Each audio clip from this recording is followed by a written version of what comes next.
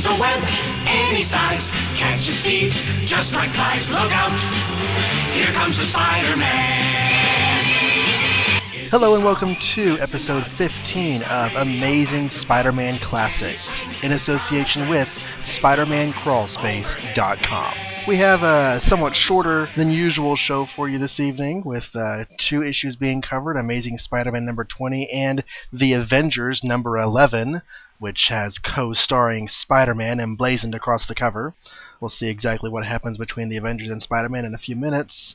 Have a couple of announcements to make first, though. Over at our Libsyn page, that is amazingspiderman.libsyn.com, Libsyn is spelled Libsyn, there have been some great and drastic changes in the design of the site. And for those of you who do not visit it frequently or at all, I invite you to go over and take a look at what's been done.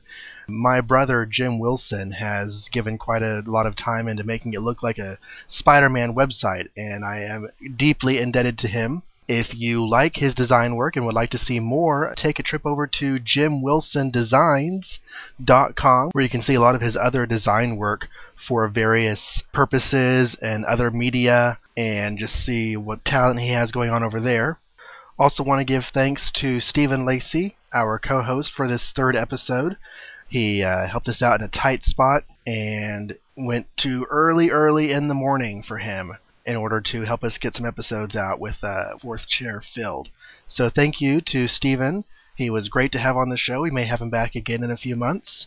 You can also hear his thoughts on the Hobgoblin arc of Ultimate Spider-Man in Teenage Wasteland, an Ultimate Spider-Man podcast, which I co-host along with Zach Henderson.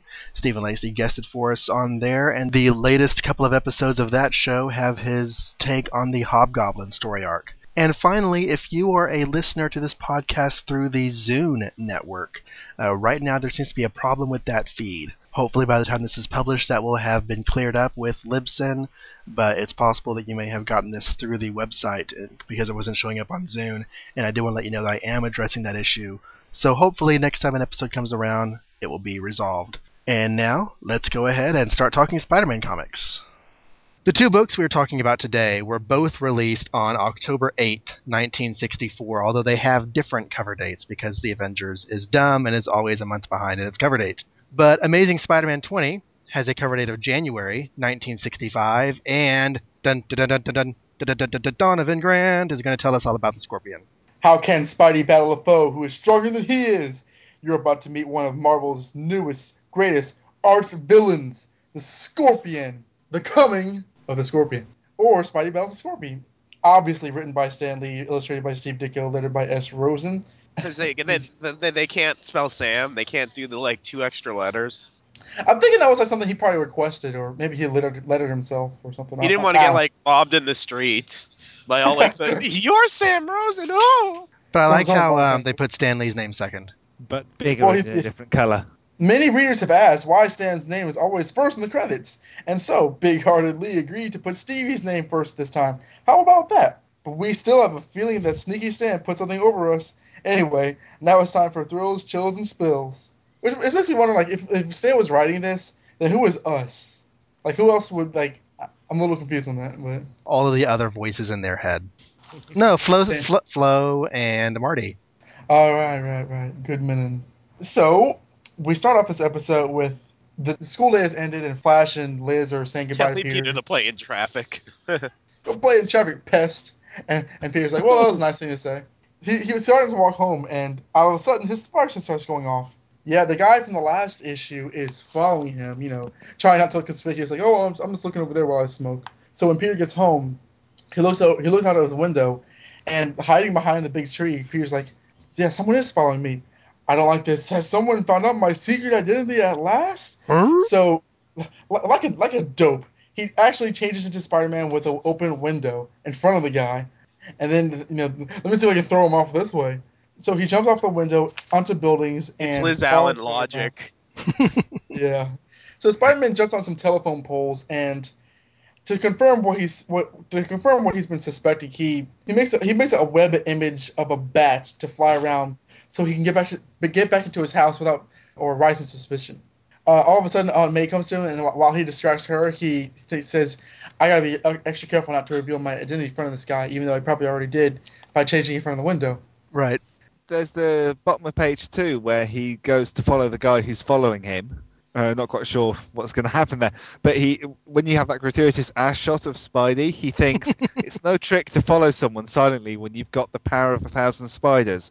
Now, I'm not at the level of Spider-Man knowledge that you guys are, but I thought it's the proportional strength of a spider. Maybe Well, the proportion is a factor of 1,000. Well, I was wondering if that's what it was, but it seems I don't remember that being sort of the tagline for him. It's a sort of I don't know if spider-fluous that's kind of thing to say. not superfloss. So It's the not next morning, superfluous, it's spider-fluous. This is not the first time we've seen him use a web bat, but I do think it's kind of a neat use of his web.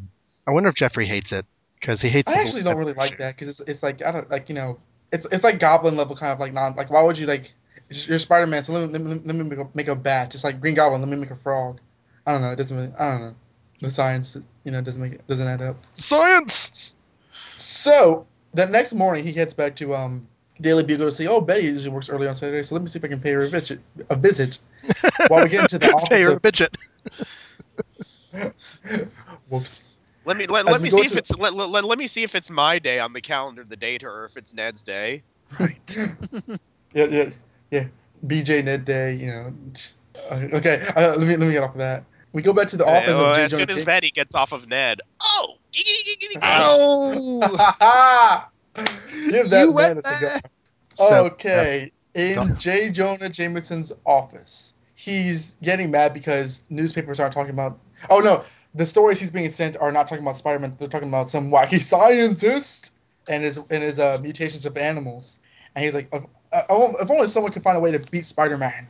If only there was someone stronger than him that I could hire to. Hey, wait a minute! That's the answer, Spider-Man, Spider-Man. Let's see now. What's the name of the address that Egghead Spider-Man can cause artificial mutations? Spider-Man, Spider-Man.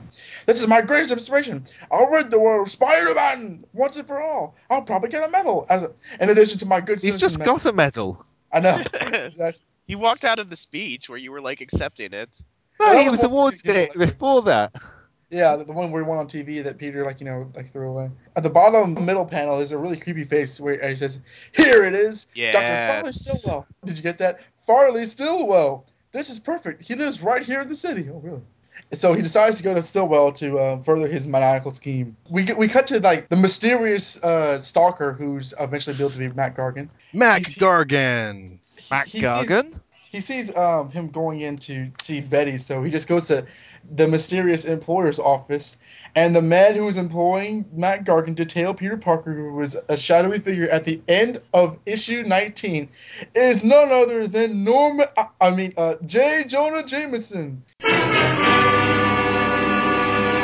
No, I'm really? afraid so, friends. Oh my And god. and I really do get the feeling that Stan and Steve put the zinger at the end of 19 without knowing who it would be, and then decided to go a completely different direction with it in number Because 20. I've never done that before. They basically acknowledge their cliffhanger and then drop the whole idea that somebody's stalking Peter. I can imagine Stanley like going through like Thor and Iron Man and Avengers stuff, and like after like several more comic books, he went back to Spider Man and said, "Oh yeah, we're doing this. Page 5. Jameson. And Ned Leeds So is suddenly a blonde. yeah, so as Oh as yeah. Jameson and Matt Gargan are Well, we mugging know how to each Betty other, feels about blondes. Hmm. she gets all hot around them. Well, except for Liz, that blonde boy stealer. Yeah. This is the scene where in fact, Pete, I'm actually heading to an important assignment. Mr. Jameson is sending me to Europe to cover the disarmament conferences because it's the 1960s.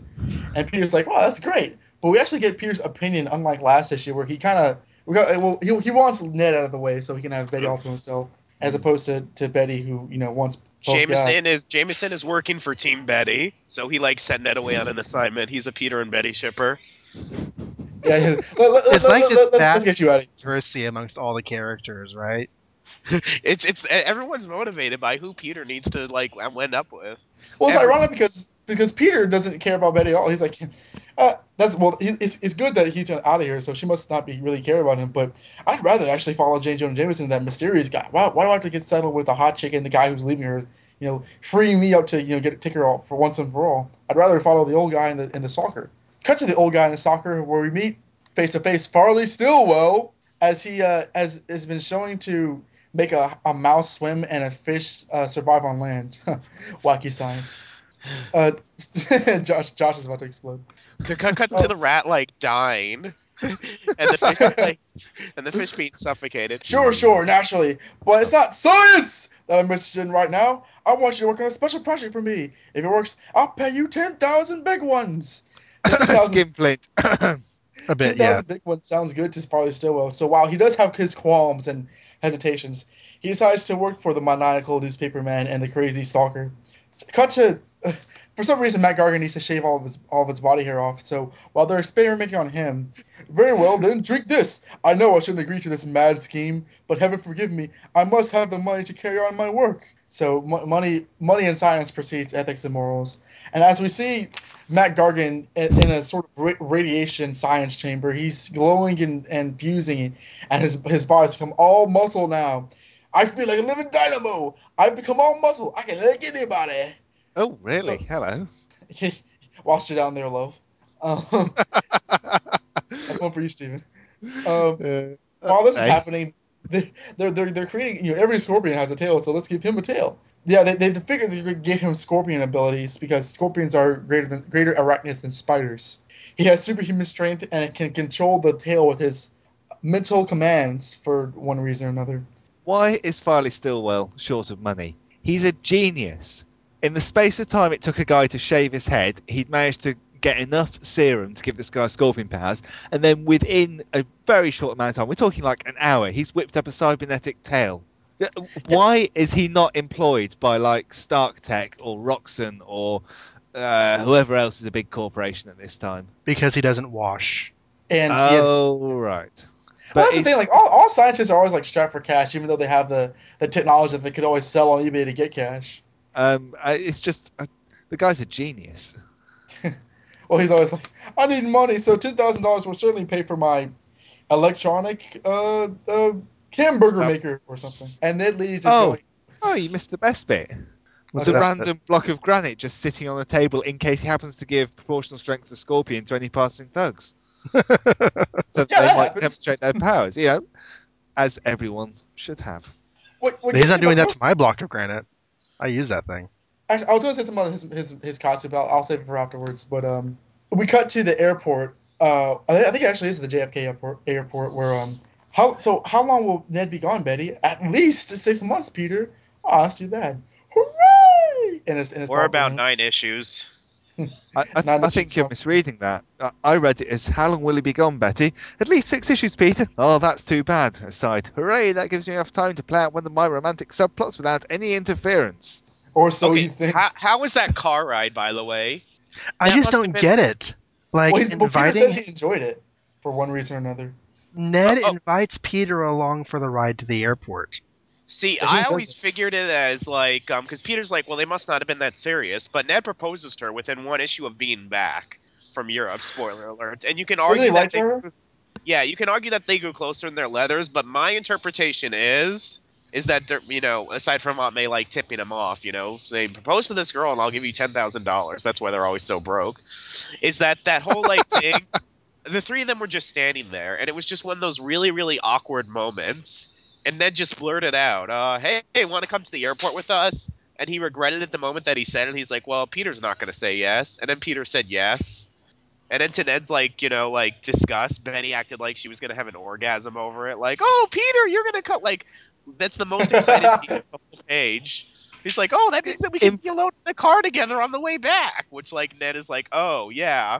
This has turned out to be another great plan of mine. Or maybe he just doesn't put some understand how ice the on game is that. played. Oh, Was Huh? that Steven?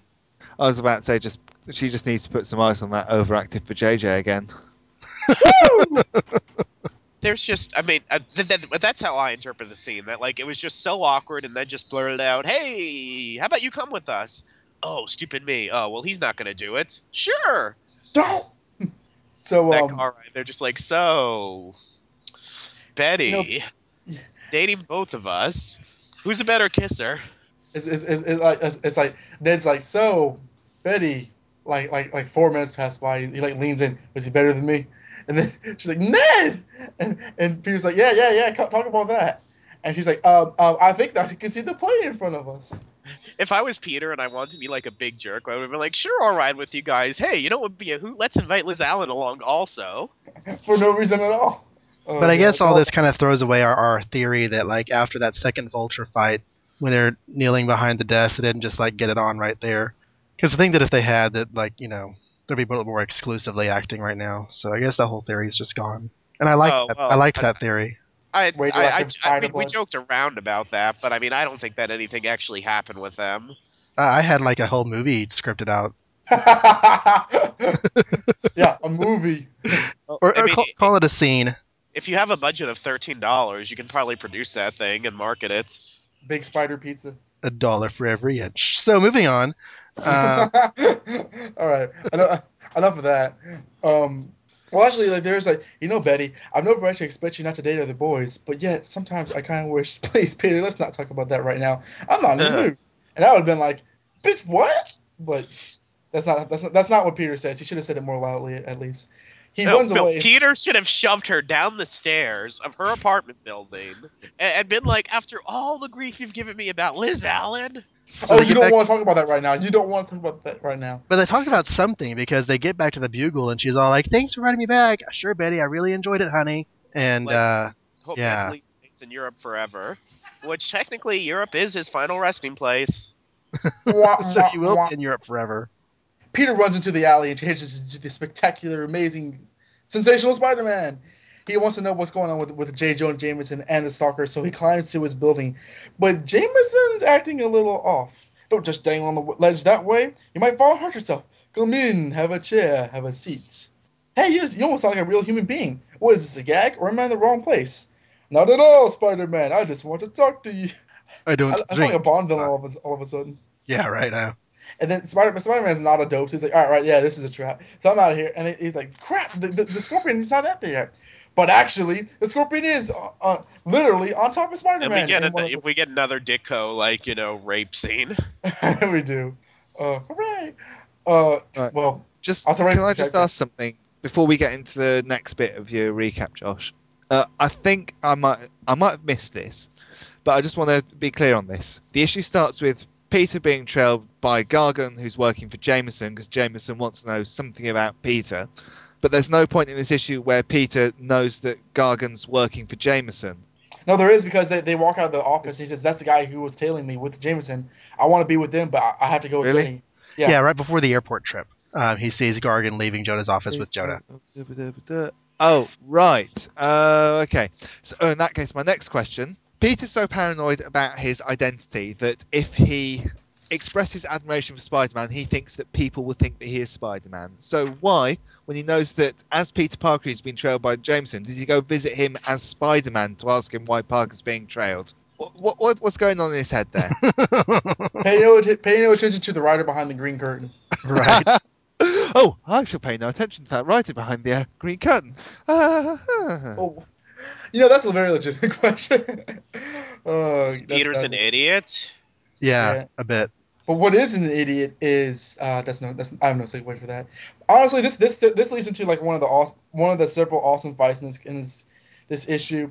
Yeah, the Scorpion like sexually tackles Spider-Man. They land on the roof where they start battling. He knocks him in the face with his tail. Spider-Man tries to get him with the left hook, but gasp, it doesn't work. Like his skin is as hard as a brick wall.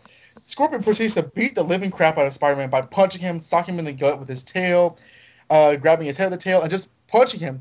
Spider-Man tries to gain the upper hand by using his falling momentum to web him in the face, and Scorpion's all covered in his web fluid, but he actually finds out, wait, scorpions have pincers, so he just slices right through it.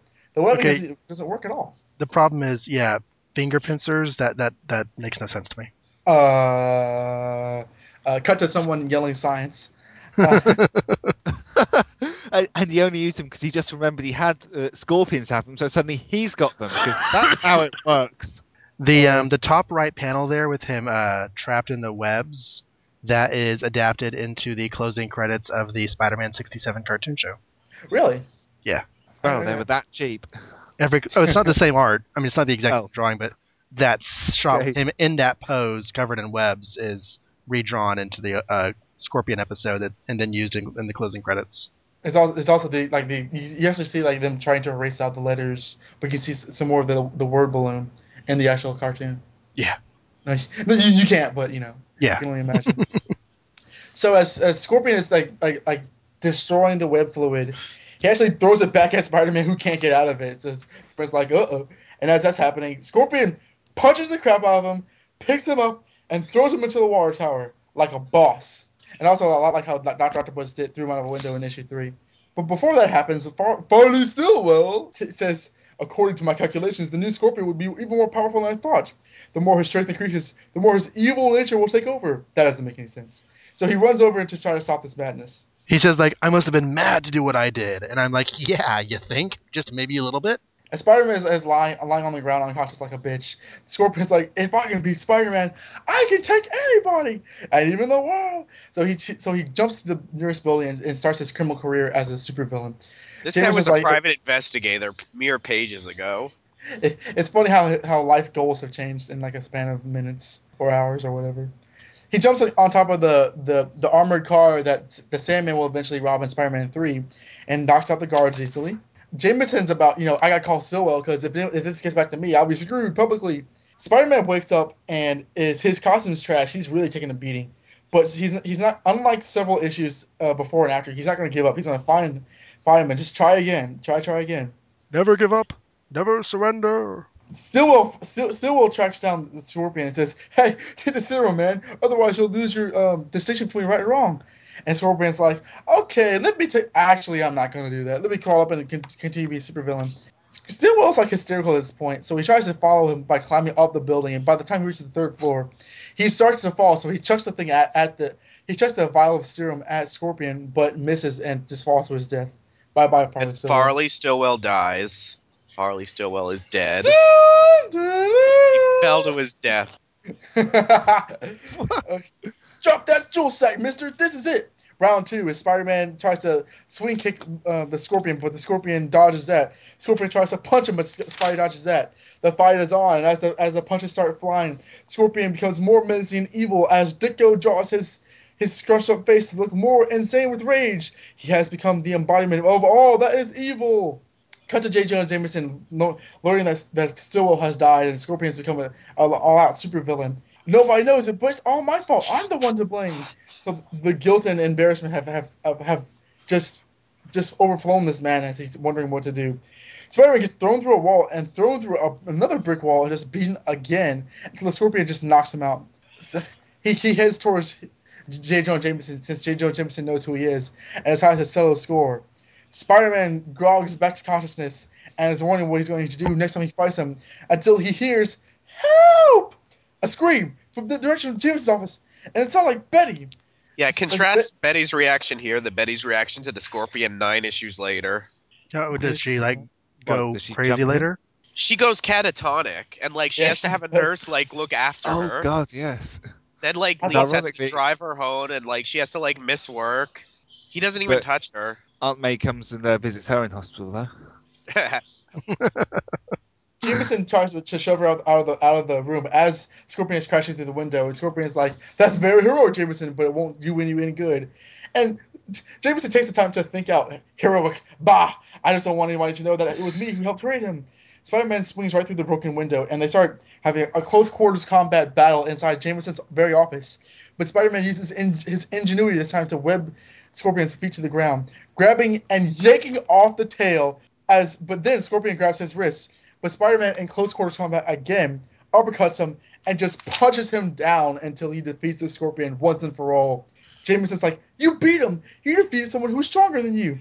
Haven't you ever heard of David and Goliath?" No, no, no. So with that rather violent but well-humored fight out of the way, a short time later, Peter gets to a mirror where he says, "Man, I'm really cut and bruised. What do I say?" So he just says that he got beat up in a football accident or some such nonsense. He walks by and so later on, Flash and the gang make fun of him for looking like a car accident victim. But as soon as Peter says, "Okay, shut up, I want to take care of you once and for all," Flash is like, "Oh no, not again! You're not going to use me as your alibi." So he gets home, and Aunt May acts like an annoying housewife. He says, "Honestly, Peter, you shouldn't play with those roughneck schoolboys. You know how fragile you are." "Oh, come off it, Aunt May." And as he's trying to, take his lumps and get his bandages up, he talks to Betty on the phone, and she says, "Oh, Mr. Jameson saved me. He's a hero." And he's like, "Well, what do you want to do? Give him a medal for it?" And yeah, actually, Jameson actually is hailed as a hero. Scorpion caught Jameson is a hero with his annoying mug on the newspaper. Well, But then it nonetheless, comes out. I mean, that's a big deal because later on it comes out that he was behind the Scorpion, and that's bad. I know that anyone who's too powerful is liable to turn him sooner or later, and Spider-Man is no exception. It's still my duty to fight him, to expose him, and someday to destroy him. And I will if it takes the rest of my life. And we end the issue with Peter sewing up his battered and tattered Spider-Man uniform. That a result of the battle with the Scorpion. Hope you enjoyed it. The end. And a hypno coin. So, I think this was the first time that Spider-Man was ever actually pummeled into unconsciousness.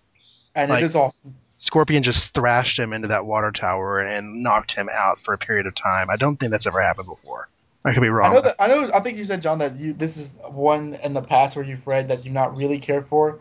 This is like the best fight that's done so far in the series. I think it's really like action packed and like Spider Man gets knocked out twice. He just comes back and like waves his feet and punches him out. Like I love the fights in this thing. I really do. It's better than I remembered it being. I think that in my set of 20, coming off of the grand trilogy of 17, 18, 19, this is almost just like a not as good epilogue. I don't know. It's It definitely is a not what straight good guy bad guy fight thing. I'll give you that. It's rather it's rather typical, I like but I just Scorpion as thought it was a like bad very guy. well I done. like his strength. I like his costume. I like how he was a good match for Spider-Man and definitely gave him a thrashing. I actually had to know about the costume. I don't. I find it weird how his mask is that like his there's like a it's like a Batman Beyond kind of thing where there's a mouth in the mask. Right. I can never that never makes any sense to me. So I wish that was I wish it was And more like in the '90s cartoon where it's just like a hole for the mouth. and there's no such thing as a green Scorpion. Yeah, there isn't, is there? Ditko I It just is if loves you don't. attack it green. with a paintbrush. I love how they kind of reversed the Silver Age Stan Lee formula, no pun intended, of the villain not getting cured by the formula. Because that is kind of the cliche that, oh no, well, we'll just give the guy the antidote and he'll turn back to normal and the story's over. But the formula gets destroyed halfway through the story. Right. And then the scientist who can even do anything to save him gets killed, so there's no hope for this guy anymore. Yeah. That's not. That's absolutely not Professor Erskine at all, is it?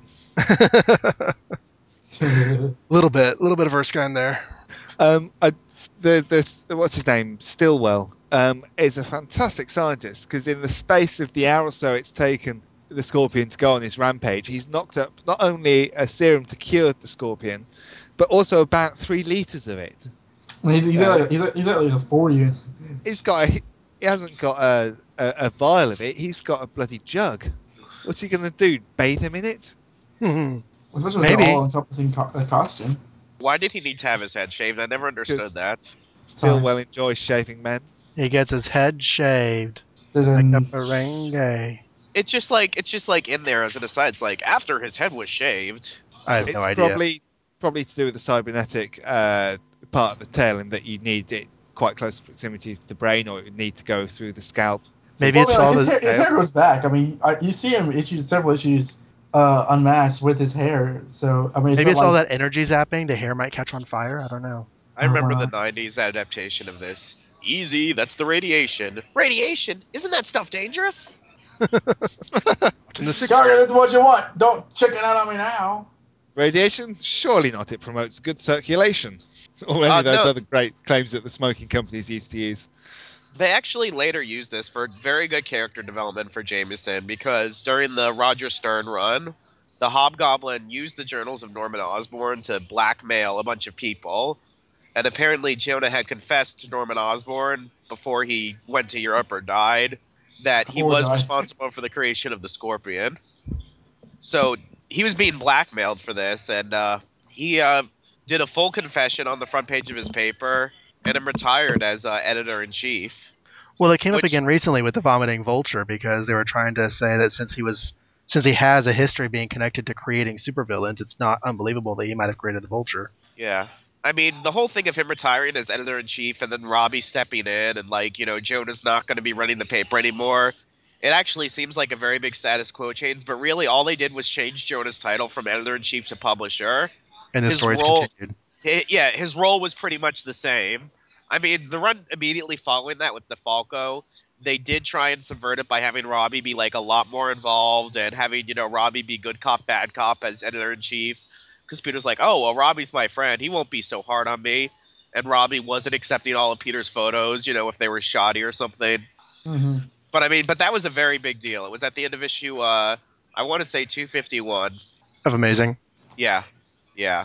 Because I think 252 was Alien Costume. So, speaking of the alien costume, I want to kind of round off our discussion with my own experience with this book. This is, of course, number 20. And as I've said, it was the final issue collected in the 3 paperback reprints I had as a child. So, between this issue and issue 341 from 1990, I knew nothing when I picked up that issue, number 341. And so I had to, learn the whole 90s Spider Man, how all his life had changed. And eventually I did get some back issues, but only the Alien Costume Saga trade paperback, and I found a copy of Annual number 5 for cheap. So until 2 years ago, that's all that I knew about Spider Man. And but I have to say, with the trilogy we just completed over the last couple episodes, and then this story, that story left a minor plot thread leading into this. It's kind of like, the whole collection went out on a bang. Although it's grown on me as I've gotten older. This last issue has. So these last 4 were like a really solid ending to that collection. So after this is all relatively new Spider-Man to me. This is also like this is the most beat up Spider-Man's gotten so far, right? I would Like say so. he is seriously like They really his put two him through the gauntlet this time. trash. Oh please, Oh, I see what you did. there. He's knocked unconscious twice. His costume's all torn. He has bruises everywhere. But he sticks to it and just like knocks the crap. He beats up and just knocks out the guy that J. Jonah Jameson hired in J. Jonah Jameson's own office. Awesome. Jonah takes some time to point out the irony when he's looking at his destroyed office. My secret is safe for now. But what supreme irony! I was saved from a menace whom I helped to create, saved by the one he was created to destroy. Oh, the twisted gods of fate and how they laugh at us. That would be So what do almost we as ironic as somebody profiting from taking pictures of themselves that are being used to discredit them. almost does? So what Almost. do we think of what do we think of the Scorpion? Like, is he? It seems to me like in the comic books, he's kind of like a B villain that's not really used all that. It's kind of like the one that you assume is a joke character. But I always thought growing up on the '90s show that he was sort of an A-lister kind of character who would like beat the crap out of Spider-Man. But apparently, from what I understand, it's not the case. I think he should. I mean, I think that if I were writing a Spider-Man story and I wanted him to go up against a powerhouse that could tear him apart, I would put Scorpion would be one of the main things I would choose. He has strength. He has some quirkiness, but still effective costume use. I would say he should be considered one of Spider-Man's hit villains. He's just not someone that people like to pull out a whole lot. And now he's Venom, so there is no Scorpion anymore, unless you want to choose Scorpia or Scorpion the girl or whatever. Steven, Scorpion what the do you girl. think about the whole? Well, there's a whole Venom thing. What is our British One of the thoughts? reasons why I think that Scorpion should be as a better villain for Spider-Man is simply because he's the first, I guess, almost ideological opposite to Spider-Man. The basis for the powers are the same, although how they came about them are differently. And he's effectively an evil version of Spider-Man, just using a different animal. And whilst I'm not into the whole representation of animals, especially when you get to mystical things and anything that's happened really over the last 5 years, I think he should be more than he is. But the way that Matt Gargan is in the comics right now is very effective, even if he's completely batshit crazy. And Yeah, they He's turn him eating, to like always Venom, so he has to be like the worst villain ever. Let me eat people and everything. yeah, Wow, he's eating hookers now. Ugh. because I that's what mean, they and do. I wish I could say I'm exaggerating, but I'm not. He's eating hookers. Did he eat the girl? Oh wait, I was thinking of Anti Venom. Yes, yes, Venom did eat the girl. Yeah, because Anti Venom had a drug addict that he carried around with him for that miniseries. Well, I think that Venom as a whole, as a concept, has just gone off the rails. Like not only in like his motivation, but in his powers. Like Venom's powers were not as elaborate as they are now. Where like he turns into like 3,000 feet tall and like will eat you and stuff. And Well, I So, guess as we've drifted on talking about Venom, I guess it's a good point time to talk about where are we? The scene on page 15 where Jones is in his office, weighed down by the guilt of having created a guy who's robbed a bank. Do you not think? I mean, I can't remember the status if Jonah knows that Matt Gardner is now Venom. oh god, But surely, at any point when he does know, shouldn't he be taking a bullet to the head? you would think. I mean, he has a hell of a lot to answer for here. Yeah, I mean, this is probably the worst thing Jonah has ever done. Spider Slayers are nothing in comparison. Because they Uh, always fail. yeah, for a start. But yeah, they indirectly he is responsible for every death caused by the Gargan version of Venom. Because I think it's safe to say if it hadn't been for Gargan becoming Scorpion, he probably wouldn't have become Venom. it's true. No, he was just a PI before this. I mean, Mm. he liked cash as much as the next guy and thought the scorpion nest would be a good way to make some. But There's also the wasn't there an issue like right before the like right didn't it end with Peter meeting Ben where Scorpion was like a good guy, Spider-Man just like found him and just beat the shit out of him. He Like he ripped wasn't his costume upset. off. He's like, I can never take my costume off. And Scorpion's like, yes, you can. Then he ripped it off of him. Oh yeah. So yeah, so expecting to see Jameson dead on the floor in his mayoral office, revolver in hand, brains on the back wall sometime soon. leaving a stain behind, of course.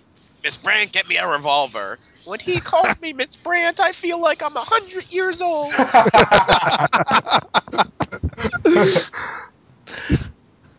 So Yeah, yeah, in the middle of that speech, like you hear a gunshot. Like, when she called me Miss Bear, I be like 100 years old. it's And like the just scene in Kick-Ass where they're just sitting in the car talking about going to the theater, and you can hear the guy getting tortured and shot in the background. just whilst we're on page 15, the last panel, that's the splash panel from the first page, isn't it? Oh yeah, that's it right there. Ah, So have a look. You're looking at the one on the first page. I'm switching back and forth. Yeah, I'm kind of If you have a look CBR. between the two images, does it not seem like Steve Ditko's learned how to draw the scorpion between page 1 and page 15? Because on the first page, that tail is massively out of proportion. It's tiny. His arms are Oh, bigger than yeah. his tail. Right. Yeah, by the time you get there, it's actually all in the right shapes and sizes and directions and whatever Yeah, it other worked by artistic then. terms. So he had to figure it out as he went along. But Yeah. going to the letters page, there is a letter from Ryman A. Rotz Jr. He says, just a note to let you know how much your comics are appreciated here at Wabash College. This is an all men's school, so we have to do something for entertainment. Your comics are cheaper than movies and almost as relaxing. Your unparalleled imaginations and talent for flippant remarks have drawn a loyal, if somewhat neurotic following, almost all of us in the Fiji house here. And the reply is, good to hear from you fellow neurotics. By the way, keep your eyes peeled. Peter Parker will have to go to college sooner or later, and you might see him skipping around the campus at Wabash someday. So I think this was the first hint of their developing plans to have Peter graduate from high school. Yeah, that's probably true. But I mean, it's not like the idea was never. It's like even AF-15. It's like, oh, you're gonna get a scholarship someday. So, but I'm not gonna disagree with you Well, there. I mean, Archie, he hasn't graduated yet, so I guess it is going to get several mentions over the next several months of letters columns. The idea of him going to college. So I think it is. I think it is a growing notion, but this is the first I've seen it mentioned. The idea of him, he's in college like for like over 10 years. Right. Well, so was I. So so are most Americans nowadays. So a lot of people graduate after 8 years. They're called doctors. Ken Dixon says that issue 16 with Daredevil was the greatest of all time. Mark Harkin says people are committing suicide between issues because a month is too long to wait. That seems a bit extreme, but whatever. that's wow. It's Yeah. rather accurate. There is, of course, lots of praise for the annual as well, including the full page splash images. But Charles Lichtman called them on the carpet for advertising all their other books in the middle of the story. It's like, could have done without all those little caption boxes saying all your other titles that you publish. Aldo Falcon or Falchion asked for Spider Man to face the Scarecrow because the Scarecrow was such an original villain. He wasn't at all copied off of a Golden Age Batman villain who would then be revived 3 years after this comic. So I thought that was kind of funny. Oh wait. Who did the Scarecrow fight? Because I don't remember him at all. Iron Man, amongst others. Oh I right, think God, that I the bet that was a quick that fight. Batman Scarecrow like had a long hiatus though, so it's easy to see that like he could have been forgotten about. Still, What was okay? Because I saw him in DC versus Marvel and in the Sensational issue because like, whoever's writing Sensational, I get it through Casa, like brought a lot of random villains. What was his shtick? Was he just a scarecrow, or did he have the whole fear gas thing? he did not have fear gas. He was a scarecrow. He had birds. And in the stories that I've seen, that's all he has. And the last That's the letter that device. popped out to me was from Sandy Loomis. And I think I have another letter from her in another one of the issues we're going to cover in our next recording. But she says, "Dear Stan and Steve, I've been reading the letters about having Spider-Man join a team. I say having Spider-Man join a team is like having Jonah Jameson dating Aunt May. Oh no! Say Stay now, tuned. What about her there's an daddy? idea. It's about time Aunt May found herself a fella. Now she can just get over her crush on Doc Ock." And I'm just like, that whole thing is so prophetic. It's like, That makes you want to just kill yourself. because you're having to wait a month between issues. I'm thinking that that Scarecrow did not have any appearances between 1941 and 1967. Okay. I knew he was a Golden And Age baddie, but well, and even in the Golden Age, he appeared in World's Finest Comics, which was like a satellite title at the time. yeah. And there's a really cool pinup of Peter Parker posing in his studies, and then the old webhead doing all Ditko-y action in the next panel. It's a little diptych going on there. Our house ads this issue, one of them covers Fantastic 434, featuring Gideon. It's an issue I have to say I really just don't care for. I do applaud Lee and Kirby for trying something different with that villain, but I think they just realized it just didn't work because they never went back to that kind of story for the Fantastic Four after that, at least not as far as I know. Also, the Avengers 11, which we'll be talking about in a few minutes, and Journey into Mystery 111. I'm not a Thor reader. I plan to change that at some point. So, all I can tell you is that this issue features the return of Cobra and Mr. Hyde. And that's all I know. Strange Tales 128 will be covered on the X-Men blog. It had Quicksilver and Scarlet Witch going up against the Torch of the Thing. Sergeant Fury 13 was cool because it featured Captain America and Bucky in their World War II incarnations.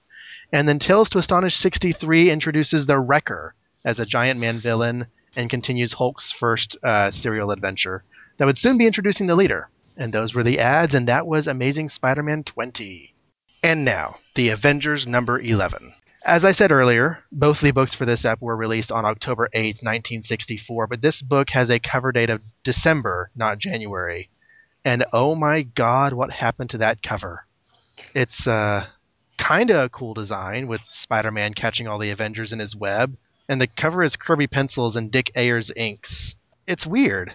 It's a good design, I guess, but someone really messed up with Spider-Man's mask. It's colored wrong, and He's got this weird blue Mr. Terrific T thing going on his yeah, mask. no idea what's going on there. That's pretty crazy. And the web that they're caught on is, I don't know, kind of lazily done. I mean, I say lazily done. It's a whole lot of lineage, but It's very geometric. yeah, he drew circles and then drew rays. I would have drawn fewer lines and made them look more web-like. So it looks kind of terrible. Another oddity is that Iron Man is on the cover, but he won't be appearing in the book. So if you only buy the Avengers because you're an Iron Man fan, they roped you in, but you'll be disappointed. But in big words, co-starring Spider-Man, nuff said. So this is kind of cool because we're going to see Spider-Man either teaming up or fighting with the Avengers. The opening splash is like Don Heck took the same prompt of Spidey catches the Avengers in a web and did a completely different kind of design with it. But look, now there's no Iron Man. The captions read, "The Mighty Avengers meet Spider-Man," and the only blurb we can write is, "Wowee." I have to confess, though, that I can't see the phrase Mighty Avengers now without thinking of the second Avengers team that, to me, was secondary to New Avengers throughout its run. So every time I see the Mighty Avengers now, I think of the not really the real Avengers, because the New Avengers are the real Avengers. But now they're different Avengers, so it doesn't really matter anymore. Also, reintroducing the mysterious Kang. But wait, what about the Dark Avengers or the Secret Avengers Oh, yes, Or or the the Young Avengers or Avengers. Academy. Or Avengers Academy? I never thought that there'd be a day where the Avengers would have more books than the X-Men. It's kind of crazy. I can only think that they're just taking the name and capitalizing on it. Because why make a new team with a new name that no one's ever heard before when you can use the word Avengers in your title and sell more books? That's got to be Marvel's such a whore. So we're reintroducing Mysterious Kang. He had been introduced 3 months earlier in issue number 8. He was an alter ego of Rama Tut, the pharaoh from the future who had fought the Fantastic Four in ancient Egypt. We do have a spectacular story by Stan Lee, incomparable illustrations by Don Heck, dazzling delineation by Schick Stone, and lachrymose lettering by Sam Rosen. And those of you who in the audience who aren't sure, lachrymose means it makes you cry. Thank you very much. So, in our story, Thor has called a meeting of the Avengers. Tony Stark has been presumed dead due to events in Tales of Suspense number 61. But they're going to Again? keep on using his house anyway for hanging out. Problem is, since Stark died, Iron Man's been gone too. And after Captain America suggests retiring for 24 hours in honor of Stark's memory, Giant Man suggests Stark would want them to continue. But let's... That is the stupidest thing in the world. I know, Let's right? retire for 24, and then like in those 24 hours, Godzilla's attacking the city, and Doctor Doom holds the world hostage. So the Avengers should continue because Tony Stark would want it that way, but we're going to give Iron Man a leave of absence since, we have no clue where he is. Cap agrees after slapping down Rick Jones for talking in the meeting. Get down, boy. You're not a real Avenger. So their meeting's done, but unbeknownst to the Avengers, the entire proceedings has been observed by Kang the Conqueror from his home in the year 3000. I have to wonder how often Kang takes a peek into the past, and exactly at whom does he point his camera? I mean, does he have like a Janet Pym shower video collection? Oh, you know he does. I would. As The, well as the, a the, Rick Jones shower collection. the very concept, hey, they're both teenagers. The very concept of Kang is, it's like, oh, curses, I didn't defeat them. Well, you would have known if you defeated them because you have a time machine. I Just check in the know. future to see if you're like, you would have known that your plan stupid. Even his first line shows just how little Kang really understands this time travel business. I've waited patiently for my chance to strike back at the accursed Avengers, and at last it has come. Dude, Kang, you don't have to wait around for this stuff. You can just change your channel and go to whatever point in time you like. Or attack them like right after they finished your last battle with them. That way, every time that you're defeated, you can take a 6-month vacation and then just point your time travel machine to 2 minutes after like they defeated you last. That way, they're in a continual loop of battling you. I'm Exactly. going to show my age again because the Avengers are like the characters I know probably the least of. I have no idea what Kang's deal is. Like, is he a time traveler now? Like, I He, literally like barely. I just know the name. he's He lives in basically the the future, and Yeah, he's he's trying. the opposite of the Legion of Superheroes. He lives 1,000 years in the future and keeps on jumping back in time to stop the Avengers. And it never works. It What a never works. fool! He Why was does he that. go back in time for him to do that and like prevent him from like committing suicide in the forward in time? He was that Pharaoh guy. In one of the early Fantastic Four issues, Right. who like made Sue his sex slave. In ancient Again, Egypt, but he had futurist technology, and he goes back to the future and changes his clothes from pharaoh clothes to blue mask and purple. is he an alien?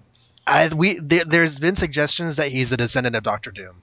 Okay. So I'll roll with Kang that. and Ramatut and Doctor Doom and a couple of other personas are all wrapped together in their mythology. It's kind of intentionally confusing. Stan Lee intentionally made it confusing just to say that time travel is confusing, so we're going to make it Yeah, even. okay. Yeah, Stanley intentionally made it confusing. Sure. Well, that's what he said. He said that That's was our like that. attempt. That was our attempt at showing That's how confusing time travel can be. I succeeded. So Kang is a little chicken and he doesn't want to face the Avengers himself, so he decides he's going to send a robot. Because just as my ancestor, Doctor Doom, is the greatest robotic creator of the 20th century, so am I, the greatest of my century. But, being of the future, my talents are even far greater than his! Whoa, whoa, whoa! What about the Smiles? I mean, they're pretty good on robots. Especially the Mega Slayer. It has rocket launchers, missiles, pulse blasters. I'm sorry, I just haven't done reviewing an episode where he just goes off and on about this robot. Well, the Smythes haven't been created by Stan Lee yet, so Kang doesn't know about them yet. Yeah. I love how Mysterio is like, and the Gang of Gangsters, where he's like, Magneto, Doctor Doom, Mysterio, like in the middle, like he's like the most like mysterious of all, and he's like, a B-list Spider-Man villain. Yeah, I mean, he scans this team of villains, like Mysterio and some others, and contemplates making a team of baddies, but I shall use but one robot to defeat the Avengers. And what does he do? He watches some home videos of Spider-Man swinging webs, fighting Craven, taking a shower, changing in the change room, and decides to use him as a model for his robot. hmm But Robot but was anatomically correct. the cover said the book would be starring Spidey, not a Spidey robot. I feel betrayed. And then the next page is a full page splash of Stanley say, I bet you're really freaking out now, huh? With mugging at the camera.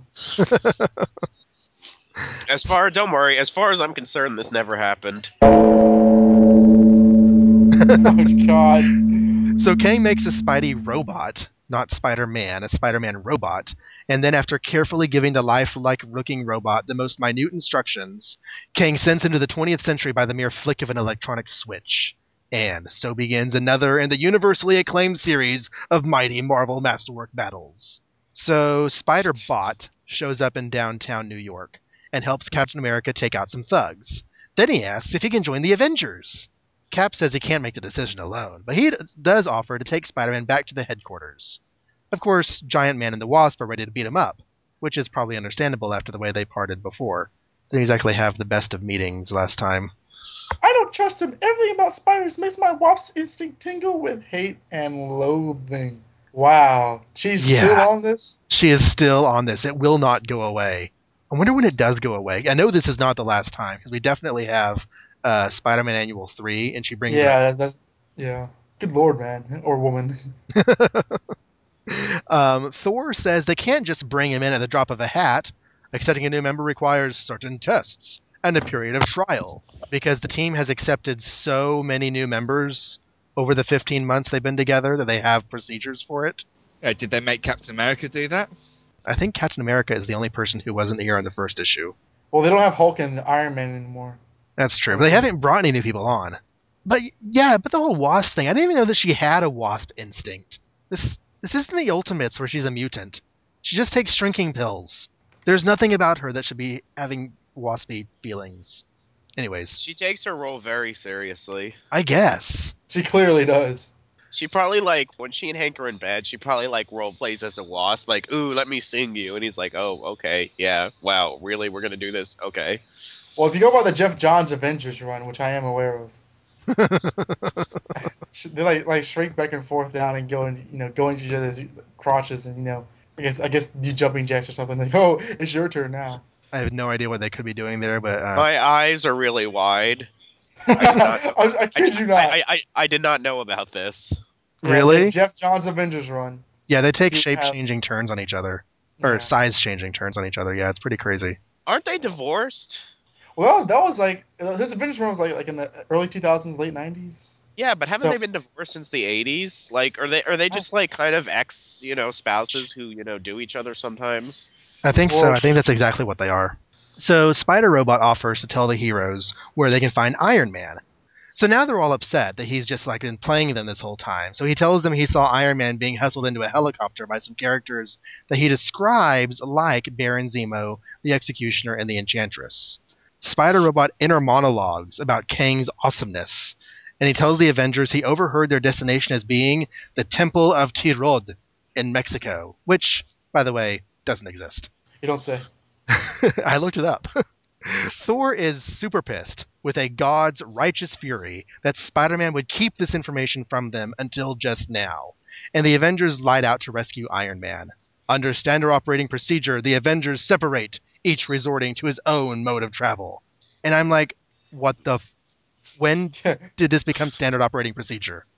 And I know this is not an Avengers podcast, but I've read all these books, and at no point before or after this, at least in the near future, do these rules exist.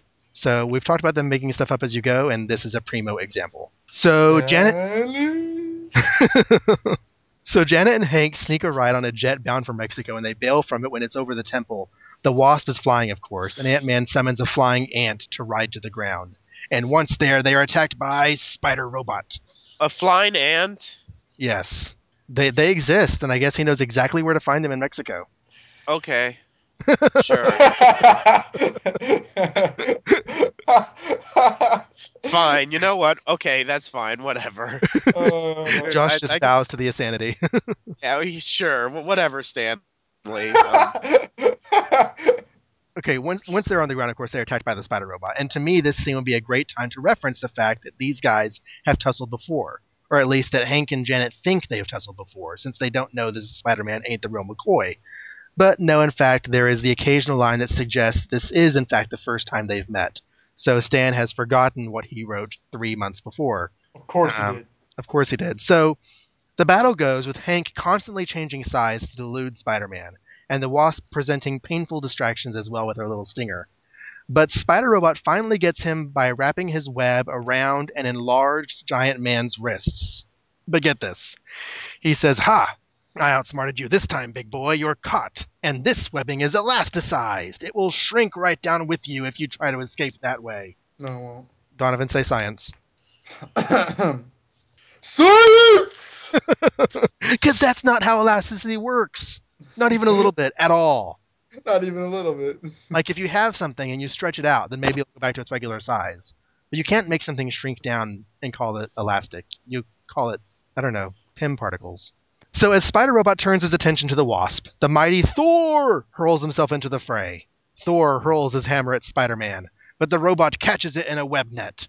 Thor immediately worries because, in case you out there in listener land don't know, Thor has to get his hammer back in hand within 60 seconds, or he changes to his mortal form of Don Blake. I didn't know that actually. Yeah. Thor's in the Marvel character Wow, I know very well. that's kind of lame. Yeah, I'm well, sorry. so is Don What if Blake. someone plays like Keep Away?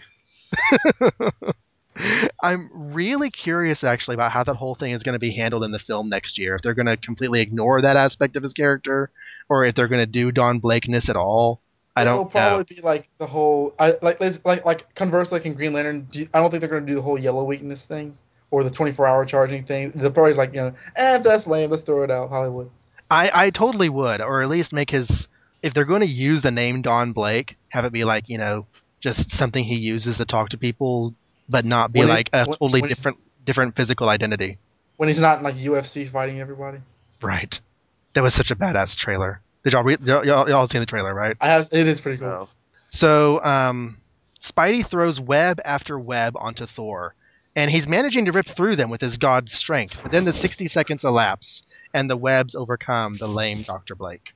And Spider Robot's all happy inside that he's doing so well. But the seemingly victorious Spider Man might not feel so confident if he knew that he was being watched by another pair of cold, angry eyes. Ba-na-na. Dun dun dun, the eyes of the last one he would ever expect to meet. I wonder who that shadowy figure is. But next up against the Spider Robot is Captain America outside the temple, which is a sort of ziggurat kind of construction, by the way. Basically a pyramid, but with like a stair step design. Cap is making his way up the outside, and he sees Spider Man just in time for the robot to dislodge one of the stones and hurl it Cap's way. Cap is able to dodge, and they fight briefly before Spider Man knocks him off balance, and Cap begins a 100-foot fall to the ground. But Kang is watching and is confused when Cap's fall is broken by a web net. So thinking, What? yeah, Wait a minute. wait a minute. And he thinks his robot is malfunctioning. Why would he have saved Captain America with a web net? So he sends the signal to have the robot gather the Avengers and send them into the future. And the panel to do this is actually built into the wall of the temple, which is weird. But before the fateful knob that he needs to touch can be touched, much less turned, Spider Robot is pulled away by a web from behind. Another spider hand splooges thick goopy fluid all over the panel to prevent its use. And Spider Robot is all confused because he wasn't told there would be another Spider Robot. He's a little slow on the uptake because this is actually, finally, the real live Spider-Man. Spider-Man does whatever a spider can. And 1,000 years in the future, Kang gets his first severe setback. Kang wants to know how Spidey even found out this was happening. And Spider-Man tells the Spider Robot, "Did you think you could prowl the streets of New York impersonating me without my own spider sense warning me of your presence?" Maybe. No. No. Absolutely not. I, Yes. I actually thought that would probably have been a good plan because your spider sense isn't this divine, omniscient knowing of everything that happens around you. It's not a Duke. I hope I'm saying this right. Do ex machina. Deus Ex Deus Machina. Ex Machina. Yeah. De ex machina. Would you like some more champagne? Oh Otherwise, Okay. God! the chameleon plots would never work, right? Every time he impersonates Spider-Man. So Spider-Man fights. So he didn't need Liz Allen to come to the house crying that Flash had impersonated him. You would have known it already because of his spider Yeah, sense. his copyright sense would be tingling. And the thing is, it's the same guy writing both books. Why doesn't he keep it consistent?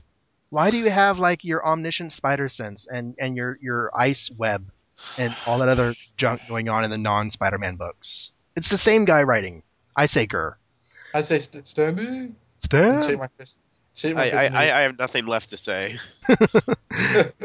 So Spider-Man fights Spider-Robot and inner monologues about how it's just like fighting himself. And when Spider-Man throws the robot into the sun, or at least toward the horizon, the robot What? decides to save himself just the way he would do it. First, I shoot out a thick spray of web fluid, which solidifies itself into wings in a matter No, of no, no, no, no. I have This is going way too far with the whole web thing. I have Like Jeffrey Taylor would like jumping out the window right now. I know, right? And the funny thing is I wrote in my notes, no, no, no, no.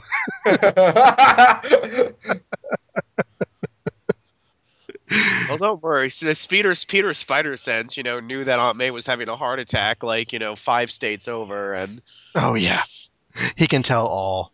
The So image like, of two Spider-Men like flying to each other with web wings I know. is is ridiculous.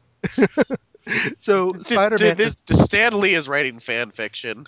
exactly. This When is the exactly. creator of the character is writing fan fiction about the character they created. I can kind of Or forgive for John the Teen Eck. Titans or the Titans.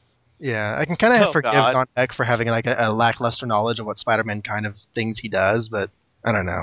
So the real Spider-Man does the same thing with the wings. We have two winged Spider-Men flying toward each other over the plains of Mexico. When close enough, Spidey tosses his wings and lunges at the robot. He wins the day by pressing the fake spider's off switch, and Webb parachutes to safety. And Jeffrey Taylor just cried a little inside. As did Donovan Grant. And in the distance, the Avengers realize their Spider Man was a robot, and that only Kang could be behind it. But before anyone can do anything about it, the story ends. Praise Allah. Someone was snoring. Steven? Betty, Steven?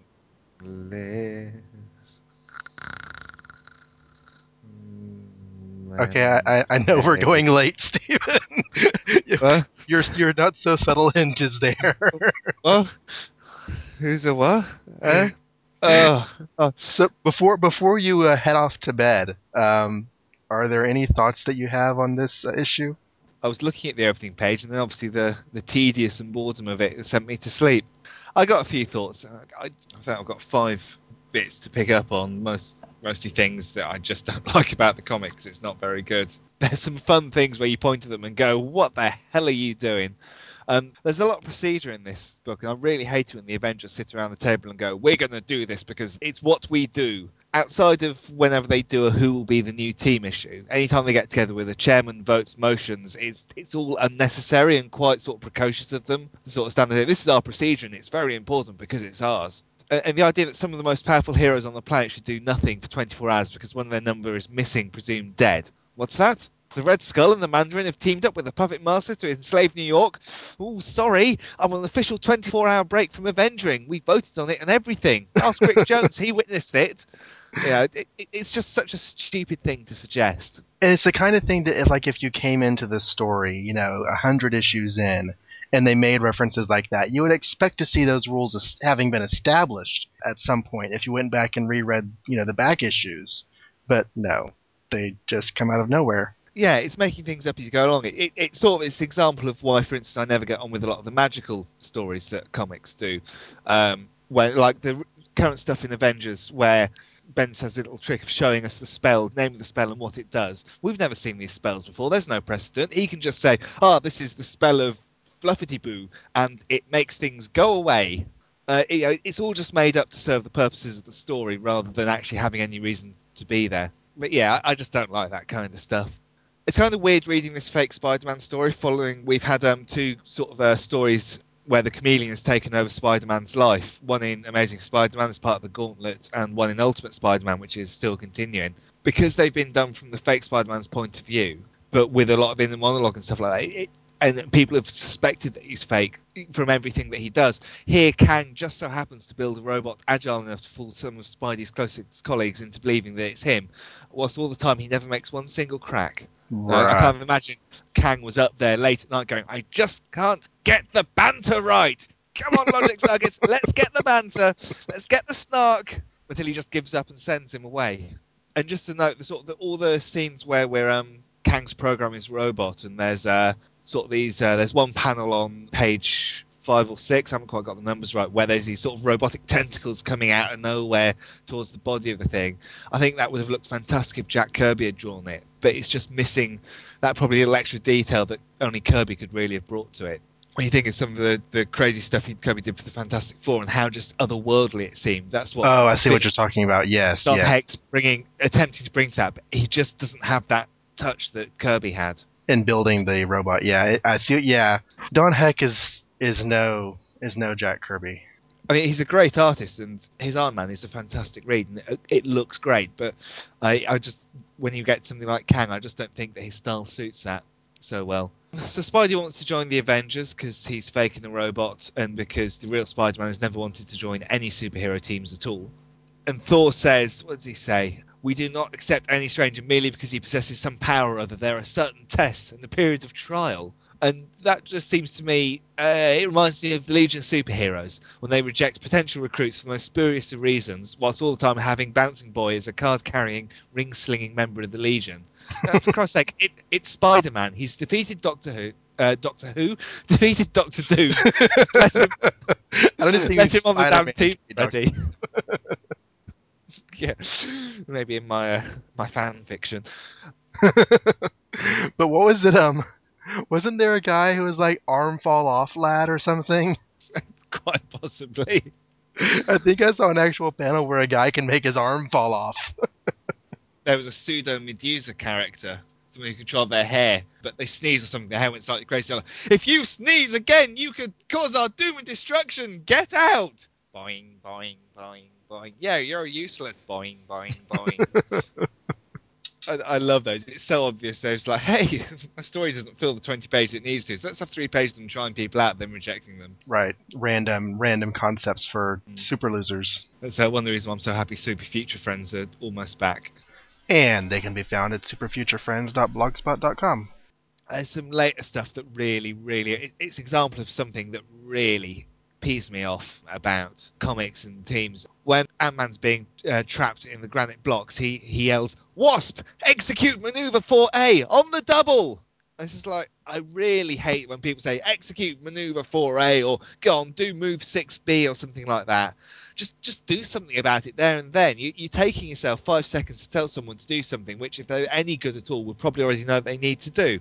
I really hate it when people have a list of pre-prepared moves and then take the time to tell their partner which one they're going to do. That kind of over-obsessive preparation fails for me on 2 reasons. One is that they've sat down each night and gone, oh, I must try and account for any possibility that could happen in the history of ever and have a response to it. And sort of, hey, Jan, he's going for my jaw with his left fist. I'm going to execute maneuver 6D, ducking under the blow and reaching for the gun in his right hand to prevent him from shooting me, when in fact he's probably going to get whacked around the face. And Right. 2, it removes their ability to improvise and cope with the unexpected. You know, just imagine Captain America going, 1 minute I was going toe-to-toe with Crossbones, next Skrulls are attacking. But I didn't anticipate that. I have no pre-planned maneuver. I could throw my shield, but I didn't think about it in advance, so sod it, surrender the Earth. And you never have somebody like call the wrong maneuver. Do 4A. 4A wouldn't work here, you fool. Oh wait, I meant 27Z. Like you have this list of numbered maneuvers in your head, and I wouldn't remember them all. Oh, completely. You've got me good for Have you like given 5 this? maneuvers. You can name 5 things I can do with a number, and I'm good for that. But beyond that, absolutely. Quick, execute maneuver 4B. Why would I want to get this guy flowers? Shouldn't I punch him? Just, oh, no, 4D then. So the last thing is when real Spider-Man turns up, and God knows why he's there. I'd lost patience with the issue and was kind of skimming by this point. There's a point where he says, "How am I going to beat an enemy who has every ability I have?" And he's saying that whilst he's fashioning wings out of web fluid and gliding into the sky. Really? So, when exactly have you used that ability? It seems to me that he's got abilities you don't have. The Vulture would be no threat at all to you if you remember the fact that you could do this. You wouldn't even need to ride up to Jameson's space capsule. And Right. those scientists with the uncool bow ties, well, if they'd have seen you doing that wing thing, well, they could have sucked your web fluid. I just didn't like this issue. It's the kind of thing, if you're sitting there with whichever essential volume it's in, you'd sort of flick through it on your way to number 12 whilst feeling gently guilty about it, but ultimately not caring. Right.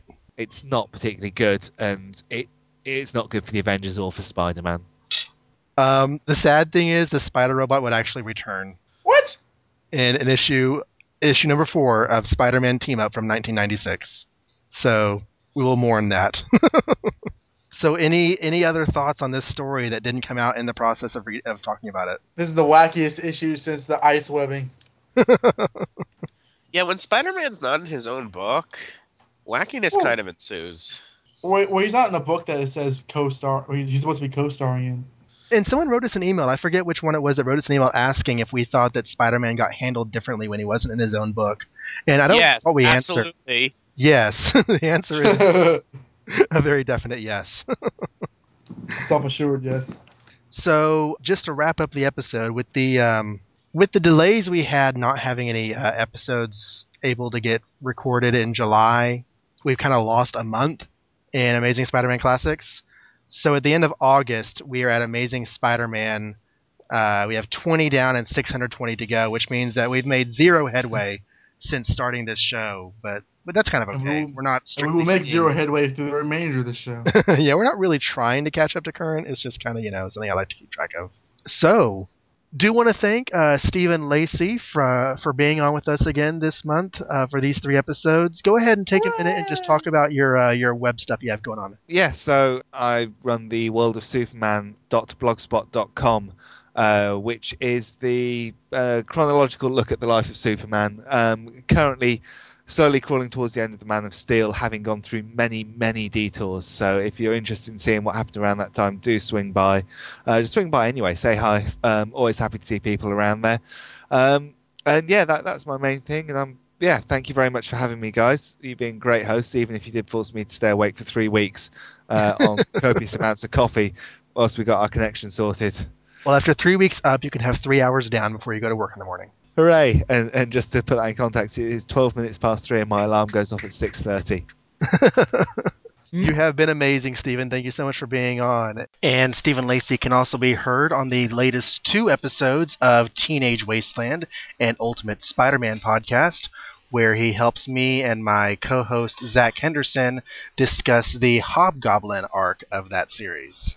And Josh and Donovan, thank you for another solid month of episodes. We saw what happened when Peter Parker dared to let his hair get touched by Liz Allen, but what happens when he has soda with Dory Evans? Ooh, how Betty Brand will react. And hey, hiring somebody to go after Spider-Man and capture and kill him, that worked out for you really well, Jonah. It's not like you're going to be stupid enough to try to get another scientist to do something like that again. Oh, wait. Oh, wait, you are. All this, and Spider-Man sees a psychiatrist? Okay, thanks for listening, everybody. Amazing Spider-Man Classics can be reached at amazingspidermanclassics@gmail.com. We do welcome any and all feedback that we will read on the show unless you tell us not to. There is also the homepage for the show at amazingspiderman.libsyn.com, where I post humorous images and clips from the comics, as well as an ongoing X-Men blog that is keeping pace with this show roughly on the X-Men comics that are coming out at the same time. You can also just search Amazing Spider-Man Classics on Facebook or leave us a review on iTunes because that always puts a smile on our face. And thank you for listening to Amazing Spider-Man Classics. Good night.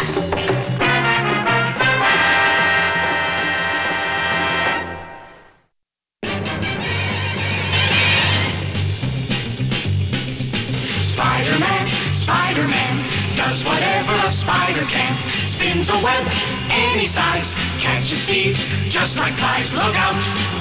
Here comes the Spider-Man. Is he strong? Listen, bud. He's got radioactive blood. Can he swing from a thread? Take a look overhead. Hey there goes the Spider-Man. In the chill of night, at the scene of a crime, like a streak of light, he arrives just in time. Spider-Man, Spider-Man, friendly neighborhood Spider-Man. Wealth and fame, he's ignored. Action is his reward to him. Life is a great big bang up. Wherever there's a hang up, you'll find the Spider-Man. Excuse me. Excuse me. So I'm sorry. It's been Yeah, a yeah, long. it's getting kind of late. We should probably think about going to sleep soon. Not in front of my big. Screw you all. Dude, it's 9:20. I mean, if I don't rest soon, I might get 8 or 10 hours of sleep. Yeah. I'm gonna sneeze. Achoo, bastards! Achoo! Oh my god. I think we've lost all sanity. Continue. That's because it's so late. It's 8:25 where I am. It's just now, No, just now getting dark. I'm teasing Steven, and I really shouldn't. Right.